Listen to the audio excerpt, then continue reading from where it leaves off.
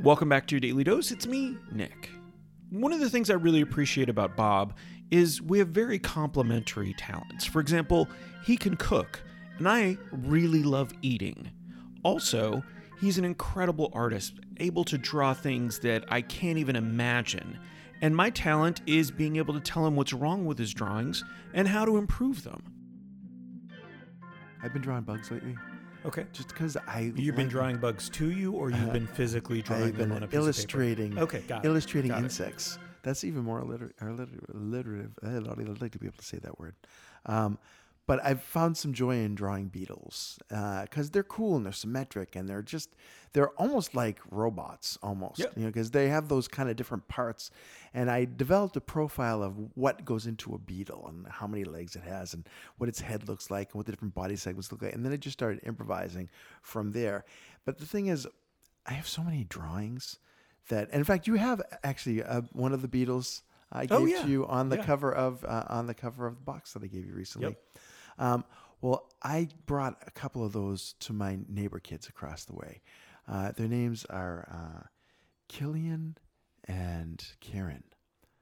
Adorable kids. I think one of them is like 5 and the other one's 8. And they are just these typical little boys. And they were so blown away and so grateful for me giving them these little bug drawings.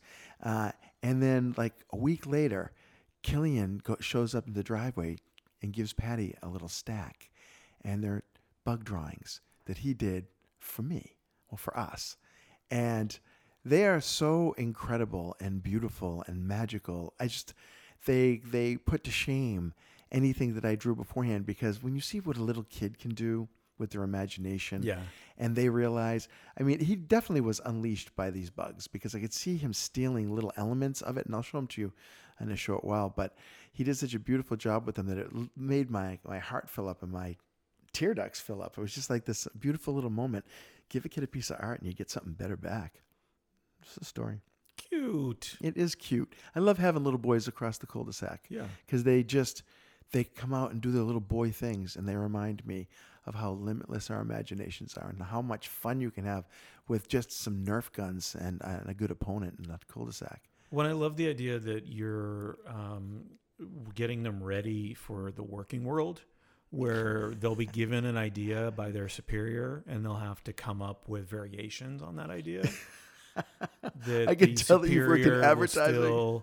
Yeah, that's good. That's hilarious. Okay, we're going in a beetle direction for this campaign. Give me some beetles. I really like what you did with that, but if you could beetle it up just a little bit more. If you could jazz that up by 18%, that was my favorite thing to tell designers. Oh, they by hated 18%. That. Yeah. It's like saying there's a gradient to creativity. That's so nebulous. I'd be mad. I would be like, what do you mean by that? Yeah. They did not like it. I am sure they did not like it. In the many years that I've had the honor and joy of working with blazingly creative souls, the one thing I've learned is that the wrong tone, the wrong words can flip the off switch on the creative engine. Lights out. No more soup for you.